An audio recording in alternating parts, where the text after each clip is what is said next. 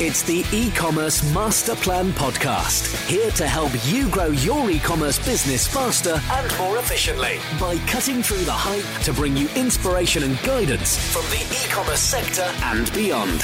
Here's your host, Chloe Thomas.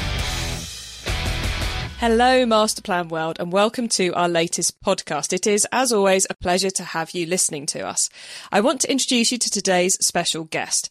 James Riggs is the founder of the online-only e-commerce business, The Pyjama Store, a business which scours the globe for the best nightwear brands, hand-picking those they love for their tailoring, quality, design, and sumptuous fabrics.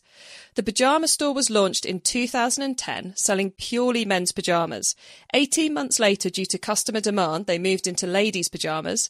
And with the recent addition of children's pyjamas to the range, they are now stockists of 25 pyjama brands. Hi, James. I've just given our listeners a very quick overview of you and your business and where you are right now. So take us back a bit. How did you get started in this world of e-commerce? Hi, Chloe, and thank you for taking the time out to talk to me about the pyjamastore.com.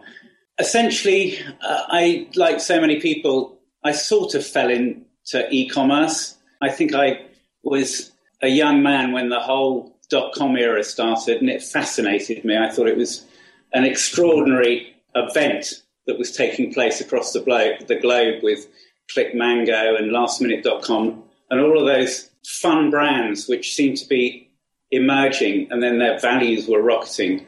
I've been working in advertising and branding pretty much throughout my career. And as a result, I spent all my time working on brands, and it was always on my mind that at some stage I wanted to own my own brand. About 2002, I did an e-course for a bit of fun, and it made me do a SWOT analysis on an idea that I had. And I wasn't actually sure that I was going to jump into e-commerce at all. I just was interested in it. And all that SWOT analysis told me was that the big idea that I had, I couldn't do at the time in 2002. The internet was slow. The number of people who were on the internet was something like 43 or 44% in London. So the reach wasn't great. But I knew that had to change. It seemed logical. Didn't seem to me to be rocket science that e-commerce was going to eventually be very, very big. It was just a question of having the right idea. In the middle of that course that I was doing, I had another opportunity, and it put e-commerce on hold until, I suppose, 6 or 7 years later, when I was deciding that the whole 16-hour day business of going into offices was just really not for me, and there must be something else I can do. So were you a frustrated e-commerce person for 6 years, would you say? Possibly not, because I was very involved in the branding business that I was working in. I think I was always jealous, though, of people who worked from home and had the freedom to operate on their own terms. And I think that's what e-commerce particularly gives to individuals now, the opportunity to run a business for relatively small amounts of money without the issues around commuting, pleasing your boss, and doing all the things that really, if you've got some sort of an entrepreneurial mind or mindset, you need to get away from. It has to be said. I know exactly where you're coming from with those points. So that's how you got started in e-commerce, James. How's the Pyjama Store right now? Well, we're in a very interesting phase at the moment. We are switching platforms, which is the third time from EKM, where we started, through OpenCart and onto Magento. So we're very busy at the moment changing platforms, but it's the excitement around the change in how we're going to be getting navigability and usability much simpler for customers, and we're trying to make it much more fun. I think where I get excited about, ridiculously about pajamas, because if you'd asked me 10 years ago if I was going to run a pajama store, I would have laughed you out of the room. I really did fall into the whole idea. Right now, the Pyjama Store, where in the world are you, and what's happening in the business right now? I'm based in Balham, which is, of course, the gateway to the south, as Peter Sellers would say.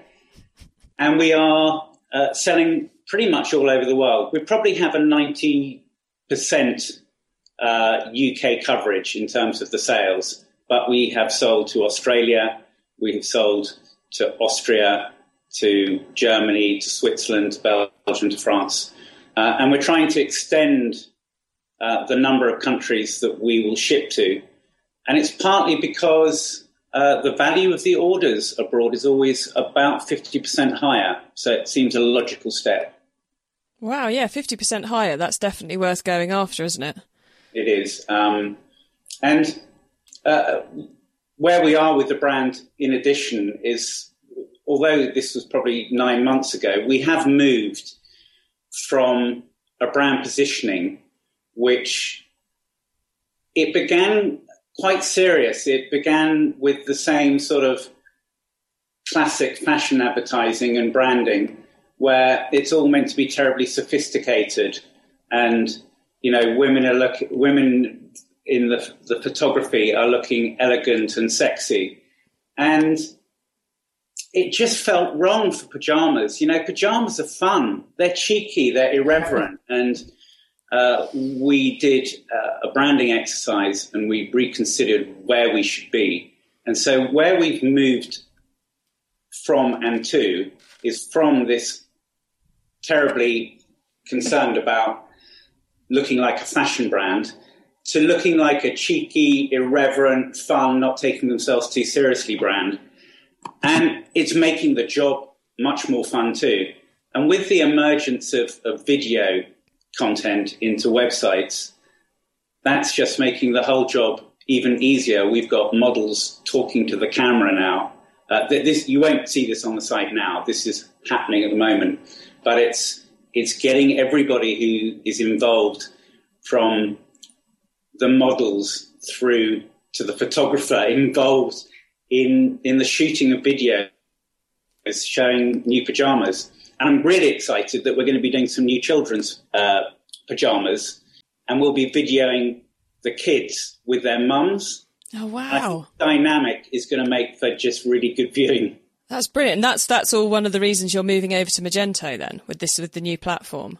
It is. I mean, I really want to clarify for your listeners particularly that when I first started, EKM was a fantastic platform to start with, because I don't know if it is now, so I have to check. It was like 25 quid a month, and the cost of then the creative was on top of that for sure. But you could do quite a lot of it yourself.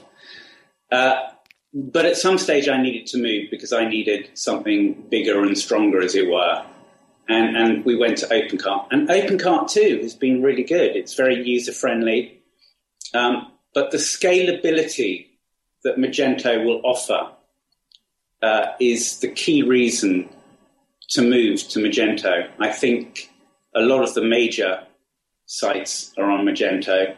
And my view is that there are more widgets, there are more available techniques, there's more ability to design within the platform exactly what you want to your own specs. Yeah, I think you make a really good point there, James, which is, you have to find the right web provider at the right time. And when you're starting out and you're testing out that idea, you don't need a fully bespoke site that's, incredibly time consuming to build and all the rest of it.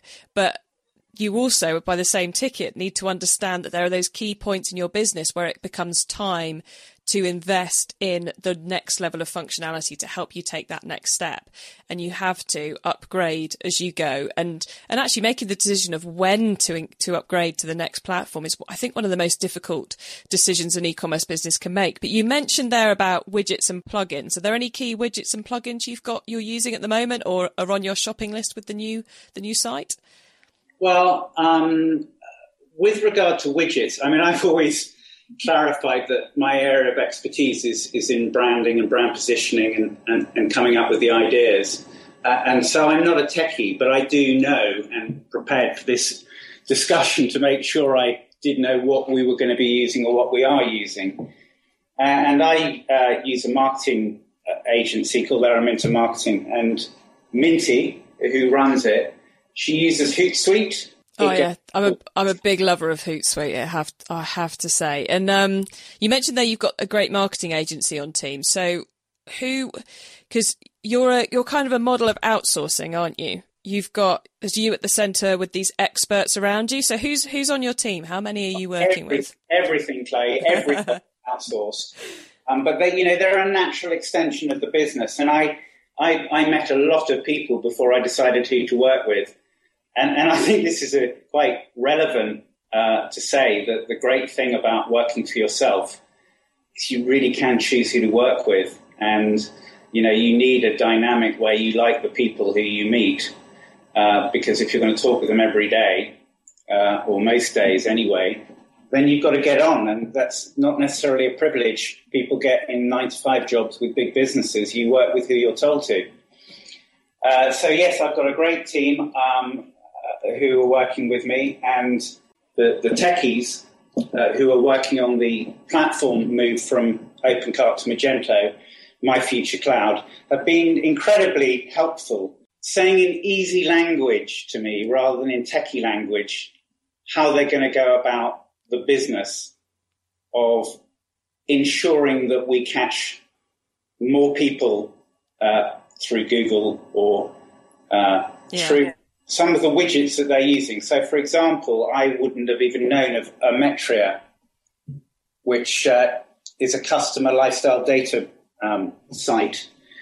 So they'll be able to track how people buy and what they buy and how much they spend and if they're leaving. And so just a quick word to everyone who's listening. I will be putting links to all these great tools and systems that James is mentioning in the show notes, which you'll be able to get at ecommercemasterplan.com/pyjama. And so on your team, James, we've got the techies, My Future Cloud, who are doing the migration. We've got our marketing agency. Who else have you? I assume you've got outsourced warehousing and call center. No, I don't. And that has at the moment, that's been a choice. I happen to have the availability of 3 storerooms in London, which is they're not really warehouse. They're not really a warehouse, but they are available close to where I live. You look at all the options. A warehouse it's an expensive process. And so I really looked at what the costs were going to be. And to clarify, I think, the 3 storerooms that I'm using, I'm managing to get for £3,000 a year. Wow.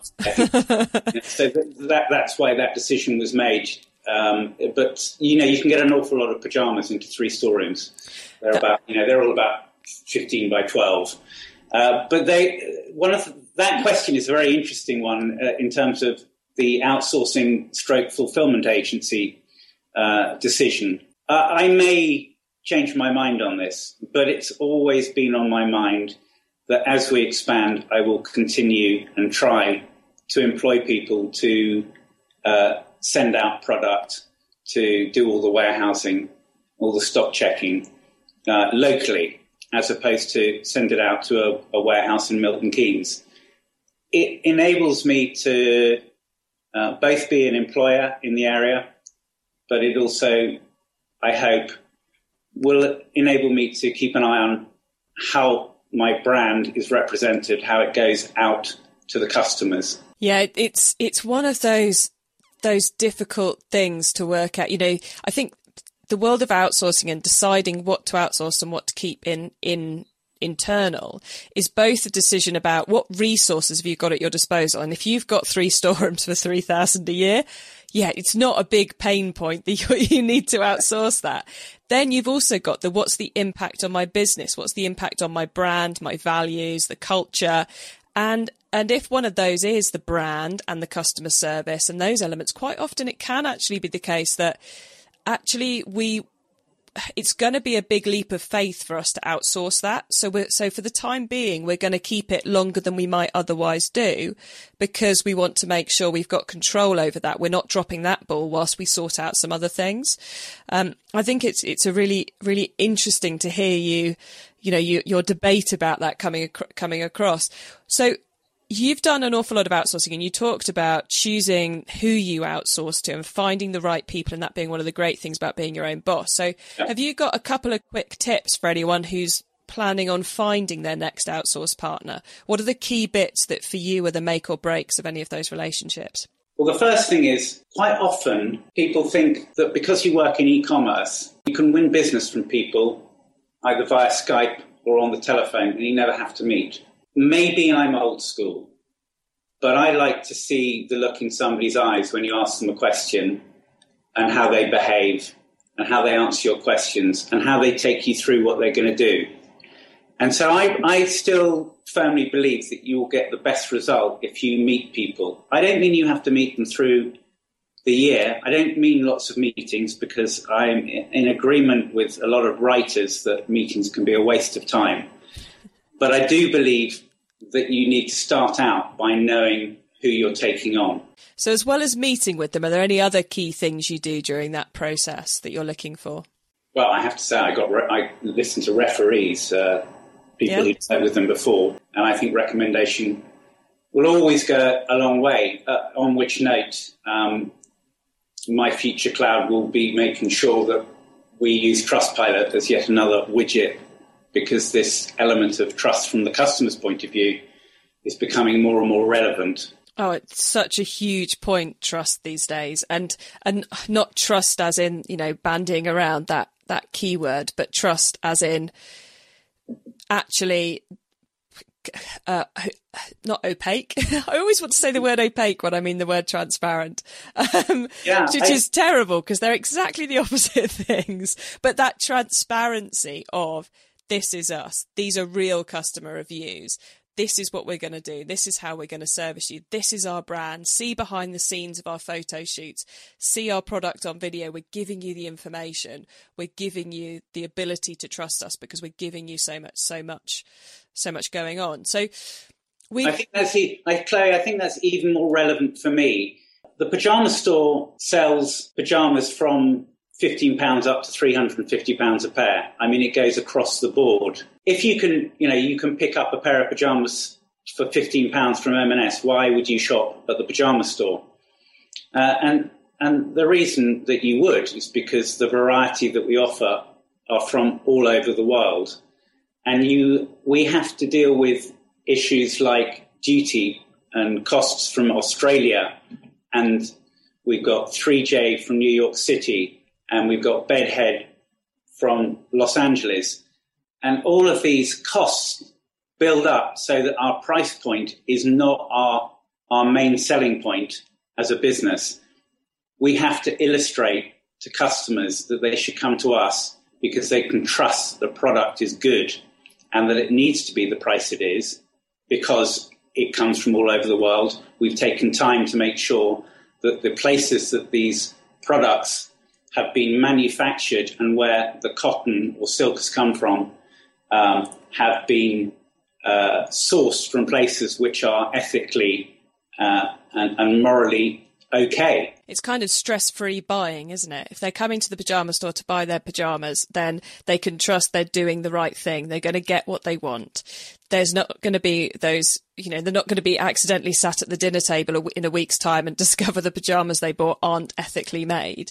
They have that trust in your brand, in everything you do. And I think that's fantastic. And it's a really, you can tell as you talk about the business how important the brand and brand in its fullest sense, not as in the logo, is to you and everything you bring along. So bearing all that in mind, what right now is the most awesome thing in your mind about the pyjama store?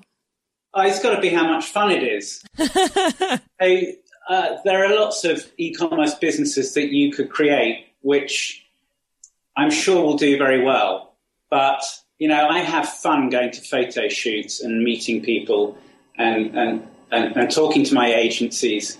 It is an awesome sector to be in. And the number of opportunities that a brand like the Pyjama Store has for anything from, pyjama pillow fights and to pyjama parties in the future, it's really exciting. I think I can make a site which is going to be fun for people to visit. And I think that's becoming more and more relevant. People do go, and buy what they need from Amazon quite regularly, of course, but it's not necessarily fun. It's a process. And I'm trying to create a little bit of an experience as well. Excellent. I cannot wait to see those videos when they come up on the site and the way in which you bring that to life with the new site as well. So what's on your radar, your to-do list right now? Well, it's all to do with the migration, really, which is probably the least enjoyable part because there's a lot of work going to be done by My Future Cloud and Aramin's marketing over the next 4 months. That's how long it will take to get everything absolutely right. I've heard people who've taken a year to do this, so I think trying to do it in 4 months is probably reasonable. Yeah, I would say, given you've got a very clear idea of what you want and the direction at the highest level, that's the most important thing. I think where sites take a long time is because the vision changes, but your vision is clearly very direct. You know where you want to go. So I would have thought 4 months sounds like a good time span to me. Yeah, and I think more importantly, the team that I've got working with me also understand that vision and are really good at extending my vision with other ideas. And, there are many things that I haven't necessarily talked about today, which we're going to do, because I'm not quite ready to share. Oh, you've got to keep something back, haven't you? Absolutely. There's a lot of exciting things going on for us at the moment. And also, I'm in the process of taking on 2 new brands. One, a very beautiful women's brand called Aseno, which has a lot of beautiful silk products. And we're also taking on the Canadian children's brand Hatley, which is an excellent kids brand. So that's all going on. Plus, one of the things that I've always wanted to do, I am in the process of doing, and we're going to be manufacturing our own stuff too. Oh, wow. Very cool. I know a few businesses who've, specialised in a product type or specialised in a certain area. And I was wondering at what point you were going to be reaching the point where you decided that actually nothing's quite the perfect pyjama and it's time to design your own. So that's awesome to hear you heading down that route. Well, Very exciting. That's actually the original vision when I started. The reason I didn't jump straight into that, although I actually have the designs ready for when I wanted to launch that, was that I felt I needed to know the industry. And I hope it will make other people feel better that, I got into this business with no e-commerce experience and no retail experience, and just a leap of faith. On that note, I think it must be time for our top tips round. And I love this section because it gives me and our listeners some really quick ideas for taking our businesses to the next level. James, are you ready for these quick fire top tips? Yeah. Awesome. So your book top tip, first of all, if everybody listening to today's podcast agreed to take Friday off and read a book to make their business that little bit better, which book would you recommend? Well, of course, E-commerce Master Plan. How many people will say that? In fairness, Clay, that's how I got to know you in the first place. It was a good read and it helped me, particularly at the beginning, and it gave me a certain level of confidence that things that I was coming across were common issues as opposed to just me. So I am going to mention you, but I'm also going to mention It's Not How Good You Are, It's How You Want to Be by Paul Arden, who was an ad man. And the reason I'm mentioning this book is, obviously, as I said, branding is the area that I know best. But for a traditional business, this book just gives tidbits and sound advice, which is invaluable. Plus, it's short, it's concise, it's easy to read, and it gives anybody who has any creative bent food for thought. It's lateral thinking at its very best. It reminds you of basics like don't promise what you can't deliver. And it even says, which is probably appropriate to today, give away everything you know and more will come back to you. And I think all of these tips he gives, you put the book down and you feel energized. And what more can you ask for from a book? I'm still slightly in shock that you've recommended me. And I think I'm going to have to think of some kind of prize to send you for being the first podcast guest to recommend my book. I think there should be a surprise prize. There may well be a bottle of something on its way to you shortly after this one. Because I do prefer to bribe after the event than before. That way I can feel it's the trust has been earned, and then you get the reward. So moving on from the book piece, your traffic top tip. Which marketing method do you either prize above all others or think doesn't get the press it deserves? Every statistic you read tells you that email marketing still works better than social media. So you have to keep investing in emailing. It is tricky. I think this is a difficult question to answer because it is the golden goose. That's what we all want to know. What do we need to do to get more sales and get more conversions? So probably I think what I'm really saying is something that we all struggle with, but we have to do is encourage people to join our mailing lists and hear what we've got to say, and so that we can email them and keep in contact with them on a very real basis. I think social media is fantastic for building the brand, but it doesn't necessarily make sales, as you know, the 8 million Lamborghini Facebook likers will be proof of. Cool. And moving on then to your tool top tip. This might be a team collaboration tool, social media plugin, timesheeting tool, phone app, or just a way of working. Is there a cool little widget you use that makes you and your team more efficient day to day? Yeah, the mobile phone. Oh, okay. Which element of the mobile phone? Talking. Sometimes you just want to use something that you know will work and that doesn't require you logging in, and you can go on the move. And I do like Skype, particularly for people abroad. Cool. I love the fact that the tool top tip is the question I ask in this podcast that never goes where I think it's going to go. It's the one that always amazes me, the different things people say, because all people's recommendations are really sensible, and the phone is a very powerful tool. So it's nice to hear that we've not all disappeared off into the technological black hole. We're still doing some of those practical 20th century tools. An e-commerce business maybe being made easier, widgets and tech, but you still got to follow a lot of basic rules of running a business. And I'm quite happy to share with you one of the largest mistakes I made when I set up. I bought too much stock at the beginning. It's very easy to do. You're full of enthusiasm. You're excited to get your site up. You find products you like and you believe everybody's going to buy them.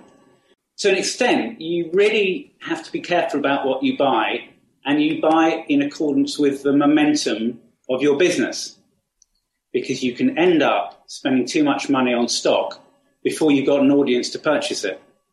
And I'm taking it that would be your startup top tip for anyone who's thinking of starting a business.